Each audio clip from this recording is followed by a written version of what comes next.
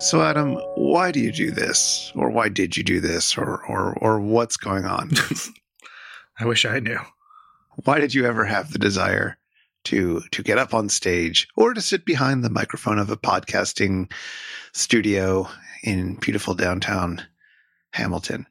Why did you ever want to do this? What motivated you? A lot of people have a lot of different motivations, I believe. Mm-hmm. Some people want to make money. Some people, I'm told, want to get laid. From comedy?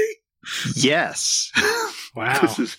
This is it came up on a recent Tea with Alice where they were talking about men who get into the business of comedy specifically to get laid and therefore treat all the women around them as if they're their rightful prizes. Or was it something else? Was it something noble, like wanting to explore the craft? Or was it because you wanted to have an audience that you could be an influencer of? Yes, please wear what I'm wearing. What do you think? What do you think brought you into this world? Well, I guess like most people, it was a variety of different things. Like, I guess there is no good way to say this first part, but it just kind of is. Well, without sounding like an egomaniac, but it just kind of is. I think if you're funny, you know it. Like, you know it, and even if you don't like, because I know there are people who, think they're funny and are terrible, but like enough people tell you that you're funny and you like making people laugh. Those are the two kind of things that drove me, at least, into being like, oh, I am a funny person. I am the person who maketh the jokes, and want to get better at it. And when I was first starting to dip my toe into stand-up, because I knew I wanted to do it, and there was no industry in St. John's. There was no presence for stand-up in St. John's when I was growing up. And when I moved to the mainland to study, I wrote some stuff and I tried it out on my girlfriend because, man, of all the things you want to try out on your girlfriend, boy, oh boy, it's your first stand-up material that the thing's really going to get her engine going. I find it's much better to start a podcast and then just give it to the world. Well, yes, isn't it great that you're not like, husbando, I have jokes for you.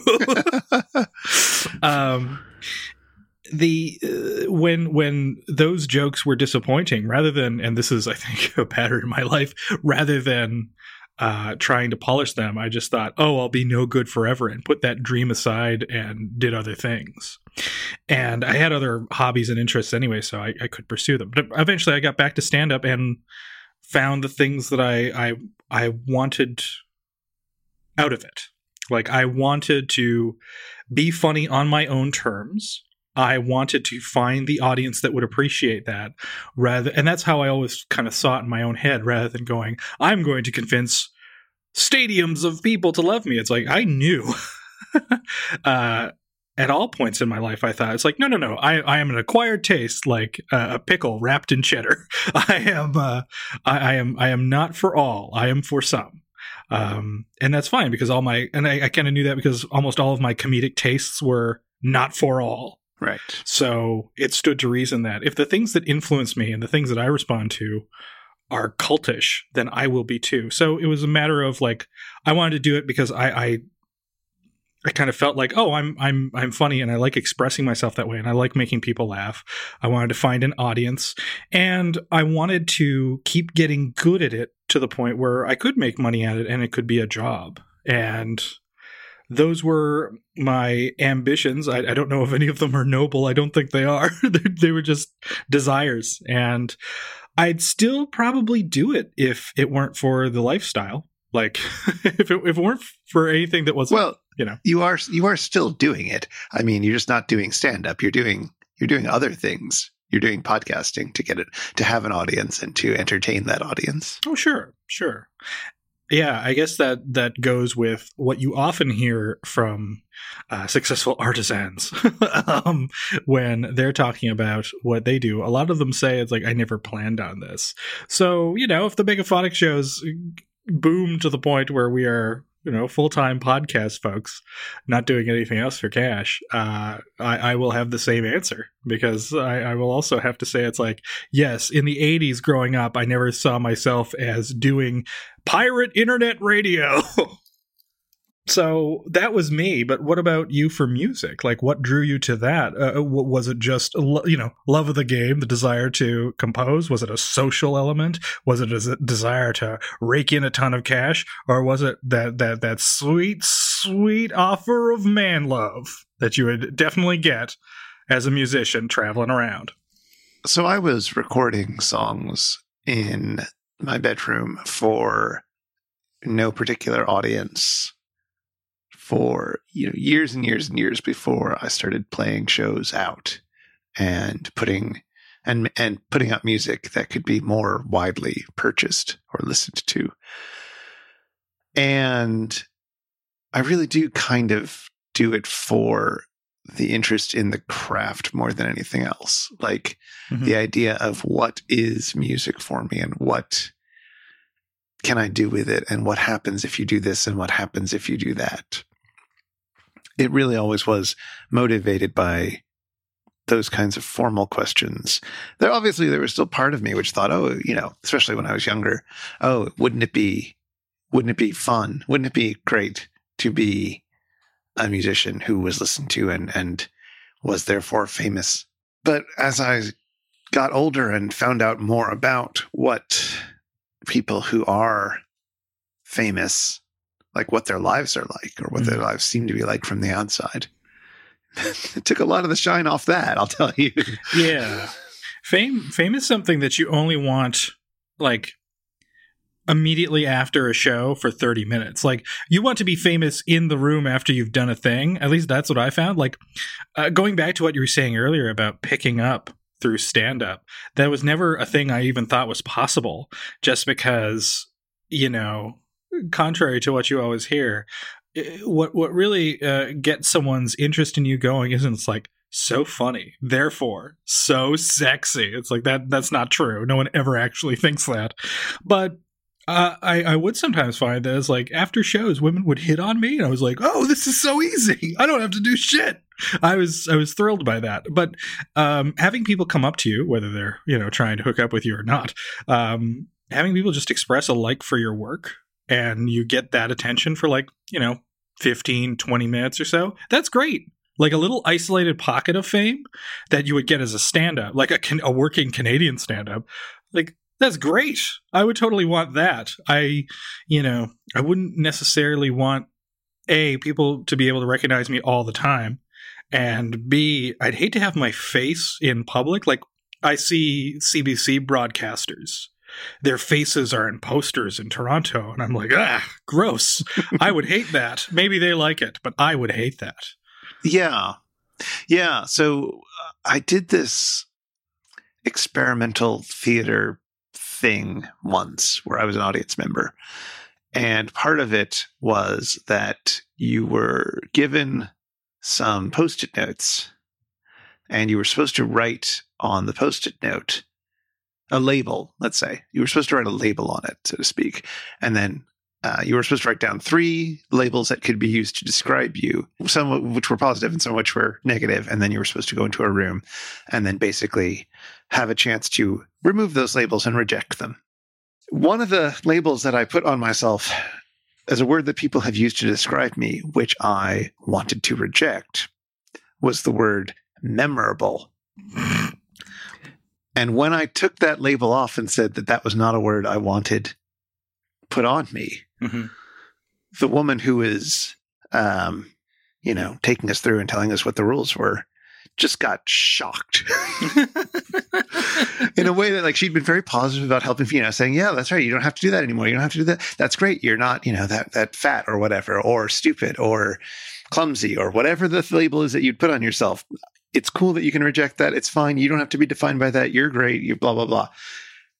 When I said memorable, it was clear that I had said something that she could not fathom not wanting that, because it just seemed like it was something that was so much something she aspired to, right? Something that she saw as a universal positive, that I was like, no, this is a terrible thing. I wish to be unmemorable.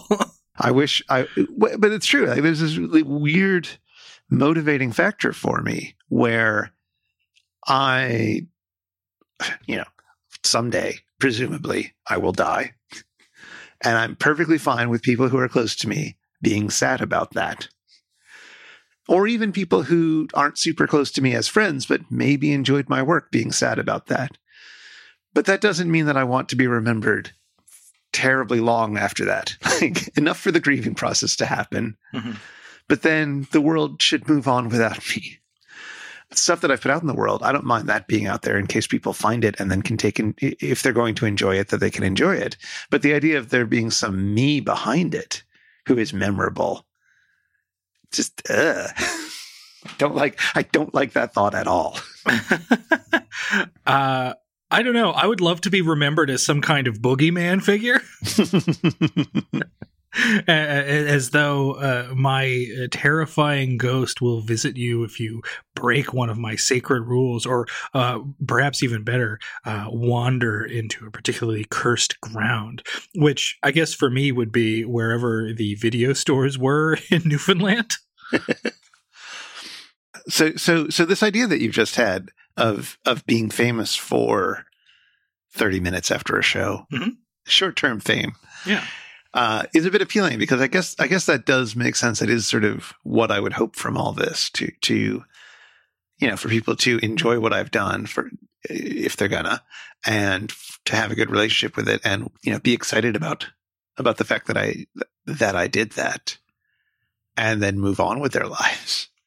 But it's hard to imagine pairing that with a scenario in which this becomes a sustainable way to make money.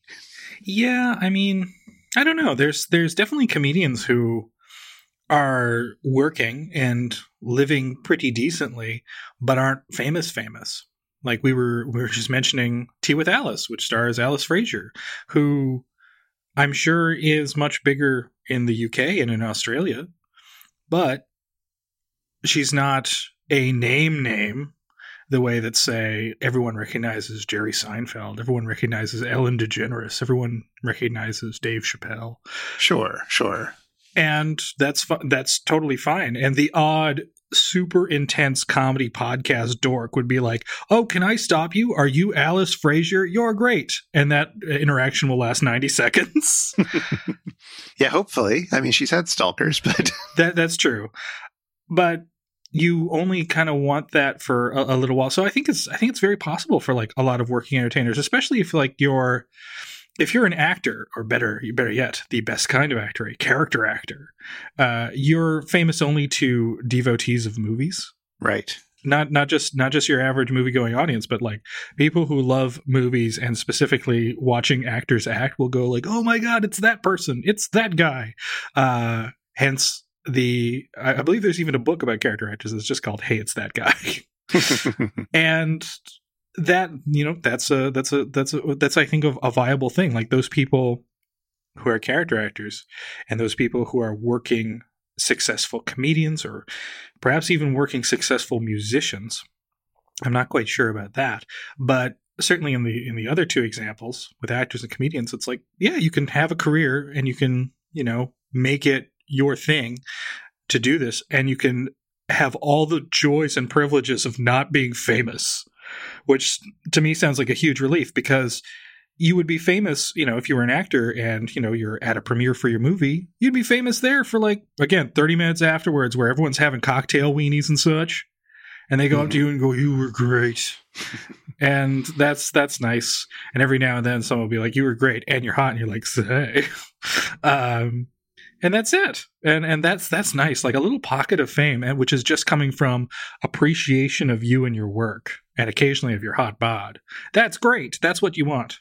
And I think it's very possible. And it's certainly what I wanted, because I remember even when I was trying to be an actor, I wanted to be a character actor. I did not want to be famous. I did not want to see my face on posters unless I was the villain in a Star Trek movie. So that makes sense in terms of that kind of fame. That kind of "I recognize you" fame. But especially now that we're doing podcasting, that you've got some audience as a writer and a commentator on things, one of the things you're trading off with that is that you're hoping that you have an audience of people who want to hear what you have to say, mm-hmm. which is a bit different from people who want to see you acting in a thing, like you know, who want to see how you're going to perform, but they actually want to hear your thoughts about some episode of MST3K or some horror movie or about character actors and what character actors are like, or about comedy for the 4 people who listen to this podcast. So we love you guys. You guys are the best. Kisses. Do you ever think about or get anxious about cultivating that kind of audience, which in some ways seems even more intense than the people who might be interested in an actor just because they are good at acting or they are attractive or they are already famous? I've gotten negative attention because of my beliefs before and my expression of those beliefs through writing. I don't necessarily mean negative attention too. I mean positive attention as well. Sure. Well, I'm just thinking specifically. So another one of the many things that I've done in my weird vagabond lifestyle is when I was in Newfoundland, for a while, I was the province's only film critic. Right. And there was a fellow there, a screenwriter named Darcy, who would essentially comment on every one of my reviews and occasionally email me. But as time went on, I made a tweet because I'm also doing stand-up during this time.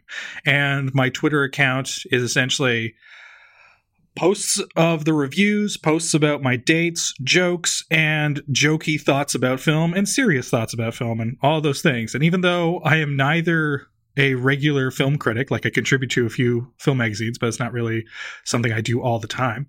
And I'm certainly not the only film critic in Ontario.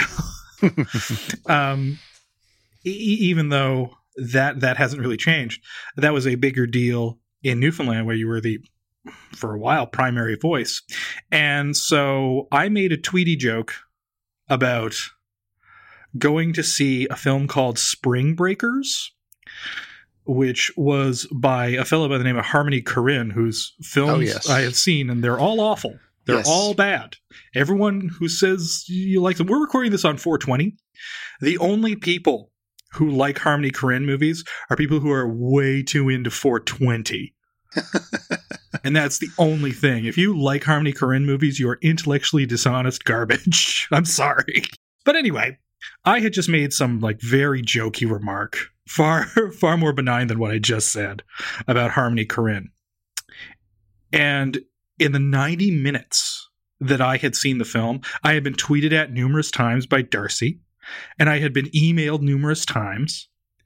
And he kept insisting that we needed to have words, this person that I had never met. And what's weird is that I thought, okay, this is a silly situation, and I didn't feel threatened. So I thought, why not? Because I'm a 6'3", almost 300-pound man, for God's sakes. So I didn't feel terribly threatened. And what this Darcy fella did was sit down, buy me a drink, sit down with a drink of his own, and then berate me for 2 hours because I had the gall to make a jokey tweet about a movie that I honestly was not looking forward to seeing, but was giving a fair chance to. You can't hide your biases. That's why people read your writings in the first place. They connect with you whether they agree with you or not. Right. And he could not fathom this, so just began insulting not only my writing and, my inability to understand the brilliance of Harmony Korine, but also started talking about how he was a much freer and better person than me. He went on this weird tirade, but he kept buying me drinks. And so it's well, I'll stay for drinks. But I wonder how much personal abuse I can take, because I just didn't say anything after I was just I'm a bit thirsty. Do you mind? And he would go oh, okay. And he would go and he'd get me another drink. I got 8 drinks out of this guy. Wow. Yeah. I counted because I had nothing better to do.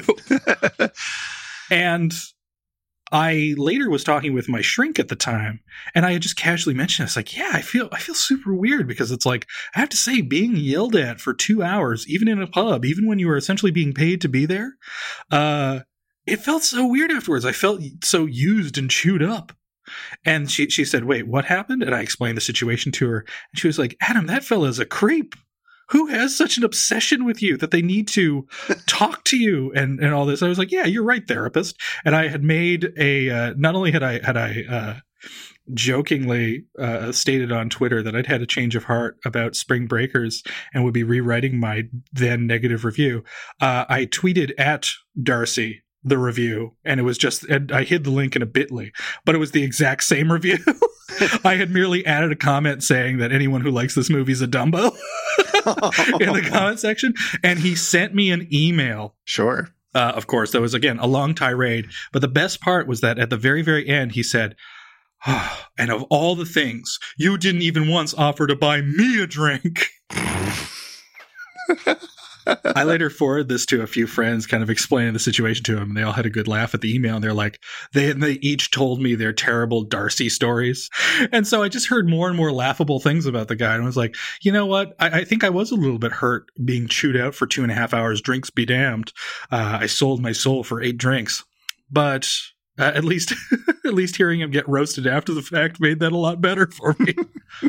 But have you ever had that? Like, have you had people who obsessively had to tell you what they did and did not like about your work? Oh, no. Okay. Broadly speaking, no. Definitely people who have reacted poorly to things and told me about it, but nobody who did it repeatedly. Nobody who made a lifestyle choice out of it. Mm-hmm. I'm just not that popular. But I don't know that I've ever had something that would have made me that would have made my opinions be as widely heard as I assume your movie reviews were heard or read. I'm not saying that they were read by millions, obviously. No. But they were in the free paper in a city of a significant, enough number of people that I imagine they were read in the thousands at least, if not tens of thousands. Well, I mean, I certainly got some attention for what was at the time. It felt like a novel approach was to, approach the movie reviews not from the kind of beat by beat journalistic standpoint that Siskel and Ebert praised and suggested should be the template for all critics. And I was like, I should approach this as and I wasn't yet a stand-up when I started writing film reviews professionally, but I approached it, and again, this has now been done to death. I was like, oh, I'm a comedy person who's really interested in movies, and that's my qualifications. My qualifications are that, I write funny and that I love movies, and that's it. And so my reviews always had a sense of humor about them, which, at least my memory of the mid-2000s and before, was that a lot of people were striving to be drier and drier and drier. And now, right now, in film criticism, I'd say my approach has been done to death. I would give anything for people to take their reviews more seriously and stop dropping in jokes. But that's a whole other story. But yeah, it would sometimes get attention. I would every now and then get asked by a larger newspaper to comment on a situation or show up on the CBC a couple of times. I once got a death threat based on one of the reviews that I wrote, which was lovely. Yes. I nearly got sued by Harlan Ellison's people. That was fun. Oh, well, that's a rite of passage. Exactly. If you write it all and Harlan Ellison hasn't threatened you, you're not writing. I guess it's one of those things where I think about how it's fun to talk with people about things. It's one of the reasons that I'm interested in podcasting and making more podcasts and so forth. Mm-hmm. It's one of the reasons I like people. There's not really much of a point to them otherwise. So I'd like to be the sort of person that people ask, hey, I'm thinking of getting people together, perhaps on a podcast, to talk about this thing that I know you have an interest in. Wouldn't it be fun if you joined us? And I would say, yes, that would be fun. And the sense of what does that mean in terms of engaging with the public? What does that mean in terms of being the sort of person who people want to bring on to their podcast? Not just because I'm interested, but because I will bring an audience with me to help this podcast out of the million podcasts out in the world to grow. And like that all seems like a useful thing. It seems useful to have a kind of audience, but a little bit unpleasant. It's great to meet people who are interested in your work and maybe want to talk about it or want to talk with you about something else, because that's cool. But there is something that I find very anxiety inducing, I guess. I guess that's one way of putting it. Maybe I'm using that wrong, but there's something kind of upsetting about building an audience. Well, I love the idea of, if I were a comedian and someone saw my name on a show and they'd go like, "Oh, I like Adam Clark. I'll see him." I once had I'll never forget this. There was emails that would be sent out by Yuck Yucks that were promoting current shows with reviews of past shows. And so oftentimes there would be quotes, and one of the quotes was, and this is a very Newfoundland term, but the phrase was, "I died at Adam Clark," which was great. But that glowing review from whomever it was, Janice K or whatever, whoever last name withheld, that was sandwiched between two glowing reviews for like ravioli and chicken wings. So there's something kind of great, at least when it's comedy is so low rent. Like, it's not even considered art. I mean, right now comedians are trying to unionize, and a lot of people who do comedy and have done comedy feel almost like weird about this. It's like, is this art? Well, it's kind of more of a craft. And not they're not really sure how to define it, and some folks have even suggested that it can't be art if it's so dependent on the call and response of an audience. And I don't know. I don't really know how I feel about that. We'll get to that in another episode. Yes, but I love the idea that someone would be attracted to a podcast or be attracted to any kind of show because I would be appearing on it, and thus they like my brand, so to speak. I like that, and I like that those people would be tuning in regularly to one or more of the shows that I do. And I know that I have been so engaged by people's work, from podcasters and writers and comedians and actors and directors that I like, that I know that I bring a certain amount of fandom to things and get excited about other people's work and people's other works, but I don't become full-blown obsessed with those people. Like, it doesn't become, since it's never been dangerous for me as a fan of things, then I always assume that it's like, this person's a fan of my work, they're friendly, and also they might be hitting on me. Wriggles eyebrows.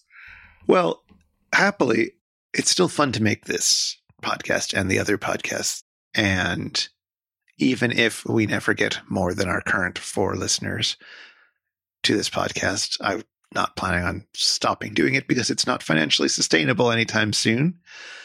Nevertheless, in the meantime, it's always nice it is always nice when we hear nice things about this podcast, or more commonly, because it has more than 4 listeners, our MSG3K podcast, where we hear people really interacting with what we're talking about and being very thoughtful and sort of responding in the way that we would want them to. I don't know. That's really great, where it feels like people are hearing what we're doing and saying, yes, you're being thoughtful and considerate and complex and friendly enough about it that I want to write you a very nice and sort of detailed email about my thoughts about the topic you were talking about and offer another perspective in a very additive and respectful way. And those moments are really fantastic. And I always feel like I don't do enough of sending a note out to the people, to the creators whose work I like. I still haven't sent that tweet to Alice Frazier explaining how when people nowadays ask me what podcast I'm listening to, I tell them all about Tea with Alice, even though that podcast, although it's completely awesome, it's kind of overwhelming and terrifying to listen to. So I have to really get myself into a mood where I can do it, because it's really good, but in a really often very, they're talking about real stuff there. Yeah. And so I really have to be in the mood for that. But I think it's some of the most interesting stuff going on right now. Most interesting conversations. Anyway, my point is, I feel like I should tell people that more. Well, I can certainly understand that. However, I also understand not wanting to send out an email or a tweet or anything like that to a creator whose work you enjoy, just in case the response is cold or non-existent. Like that one time I emailed Kate Beaton to tell her that I thought her comic books were great, and she said nothing. It made me feel really bad. Oh, man. I did that once to an internet comics artist who I'm not going to bother naming. Posted something, but it mentioned that they'd been having a bit of difficulty with depression lately. And it was why they hadn't been posting much in the last year. And I sent them a note, and I very specifically said, you don't have to write back to this. You have other things you need to do. I just wanted to let you know that I've been reading you for a long time, and you're awesome, and depression sucks, and I hope you find a way out of it. Yeah, I had written because I had sort of opened up. I was kind of hoping for a response because I myself was quite depressed when I wrote that email. And I was like, wow, I've been feeling so down, but your work really inspires me. It makes me, I don't do cartoons. I doodle a bit, but that's not a thing I do. But you make me want to be better at everything and all this sort of stuff. It's like, you're great. So keep making stuff because I am so impressed by you and I can't be the only one. No response. And I was like, oh, even Kate Beaton doesn't want to talk to me. It made me feel so bad. Oh, well, I'm sure she's fine. But that's the whole thing, right? Like that kind of conversation, that kind of fan letter, you have to think of that as a gift rather than a request. Yeah. I mean, I know that may not have been the headspace you were in at the moment, but fundamentally, you can't expect. I always feel really, it's one of those things about Twitter where you chat with a famous person or a famous to you person on Twitter, and you have to catch yourself. Am I just doing this so that the person knows I exist? Am I doing this for very selfish reasons? Yeah. That seems like a terrible reason to try to get in touch with somebody to let them know you exist, unless there's perhaps more to it than that, unless you're really doing something that could be mutually beneficial. But you don't really want to. You got to catch yourself from being terrible. Yeah, this is why I don't include celebrities in my tweets. And to be fair, I don't think that what Kate Beaton did was a bad thing. It was just I wrote to her when I was vulnerable. And I felt bad when there was no response. That's all. It's nothing personal. It was just like, oh, that hurt at the time for reasons that are nobody's fault. Right. Well, anyway. To be continued. To be endlessly continued. You're Not Funny is brought to you by Megaphonic FM. Go to megaphonic.fm and check out all our fancy little podcasts. Okay, this time around, the jokey jokes are going to be on the topic of why do you do this? So yeah, take it away, Adam. Hello, thank you again for everybody coming out for this show. I just wanted to say a few things, to keep this show rolling, because we've already seen the opening act, and they were great. Can we have a round of applause for that act? They were so good. I just have to read out a couple of announcements here, because again, that's just policy for the club. That's strictly policy. I'm not trying to slow the show down. But hey, can we just have a round of applause for the club and its policies? I think they're great. I think they're absolutely great. Round of applause for those. I mean, that's why we're here. We're here to service the club like slaves for money. And anyway, yes. So one, we're actually making a note that there are some personals that we have to read. I have a misconnection here. Man with teardrop face tattoo, seeking woman with Kleenex face tattoo. Saw you at club last week. Wish you were here. Oh, I also have another note, which is, again, that's why I do emceeing. I love being a courier like this, delivering messages to you, the people. I understand, yes, I know which parents who are here that this message is for. We won't identify you. Your babysitter called, and your baby just said its first words. They were, "Why you leave?" The child has not spoken since. Round of applause for the child speaking. I think that was great. Round of applause for negligent parents. And lastly, round of applause if you know what the word pandering means.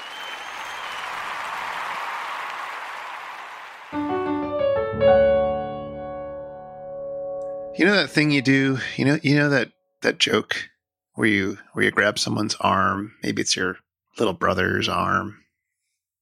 You grab his arm and you sort of hit them with it. Sort of use their arm to hit them with their own hand. I mean, you never managed to hit them really hard, because if you wanted to hit them really hard, you'd probably just use your own hand, easy peasy. But no, this time it's a joke, so you don't want to hit them that hard. And the joke is that it kind of looks like they're hitting themselves, even though you're also clearly causing all this to happen. It's obviously your fault, but you pretend like it isn't, right? You pretend it's not your fault, and so you ask them, "Why are you doing this? Why are you hitting yourself? This is not the action of a sensible person. Why are you doing this?" Anyway, now that I have, notions, now that I'm trying to be a bit more thoughtful, a bit more professional about my approach to telling jokes, I've been practicing them, rehearsing. So I've been practicing this one. I've been grabbing my own arm, using it to slap myself in the face, trying to get the timing just right. Comedy is all about timing. And trying to get the force just right. How hard is too hard, which can be tricky to gauge because you're struggling. How much struggling should you do? But you can't really control that when you're doing it to somebody. But anyway, what's the ideal amount of force to get? And what's the right tone of voice as I tell myself, why are you doing this? Why are you doing this? Why are you doing this? Why are you doing this? But the problem is, I know why I'm doing this. I'm doing this in order to practice a joke. So I have an answer, and it's a sensible answer. It's a good reason to be hitting myself. So I don't know. The whole routine just feels really hollow at that point. And I get sad about it, and I don't want to do it anymore. And I'm just never going to get this right. Chris, was that also from the Wasteland?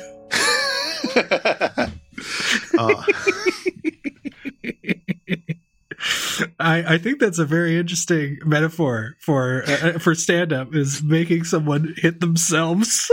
I think that's very apt, especially for, say, observational humor. Well, good. I try to be apt. There's nothing more important to comedy than its aptness. That's your quote that will be sandwiched between two reviews for deep fried ravioli. It'll be on my stand-up poster. Apt, Adam Clark. Please put that on the megaphonic business card you have. Exactly. I liked the idea that you were applauding the policies. Yes, that is a bit that I would do when I would MC. Was that protracted thing, because you would be asked to do all of these like crazy things. So you would be reading out whatever it was that the club wanted you to read out. And then I would try my best to have fun with it. A lot of comedians would try to just get through it. And I came to realize why, because the club would get so mad at me. I assume you never got to the point, although maybe I'm wrong, but I assume you never got to the point where you had a contract for your performance. It's weird is that Yuck Yucks being as shady as it was, you got a contract at the very end of the night where you had to sign it or you wouldn't get paid. Oh, yeah. I had that at certain more professional venues that were paying me for music. More professional? Well, because they paid. They paid, and not only did they pay, but they also kept track of if you have performed there enough times that they needed your information for taxes. Oh, right. Because they would have to report that. But yeah, that was always an end of the night kind of thing. Like, make sure you sign this and we'll give you your $20. Yeah. Oh, but my point was that it could be fun to just, for your act, to just be reading the contract aloud in all its legalese. But clearly I'm trying to build a reputation, or trying to build an act where I read things that are not funny as if they're stand-up routines. That I think is a good act. I think that's a good act. If it worked for the Wasteland. Yeah. I mean, if it worked. I think it did. I know that I eventually abandoned that bit because one of my favorite comedians did something that I felt was similar and better, and even used the phrase, round of applause, which was that he opened one of his specials and this was, I think, 4 years into me doing stand-up. But he opened one of his specials with saying the phrase "round of applause," and first it was "round of applause for all the comedians you saw tonight." And I heard him do that, and I went, "Oh no, this is getting close to this bit. I'm going to have to throw it away because a more famous comedian is doing a similar and better version of what I'm doing," which is ultimately what happened. He's like, "Round of applause for all the comedians you saw tonight. Round of applause if you can't access God." Round of applause. And he kept like listing very specific things about himself, and it's like, oh, that's way better than my bit. There's always going to be someone out there who's better than you. I know, and that name is always Eddie Pepitone.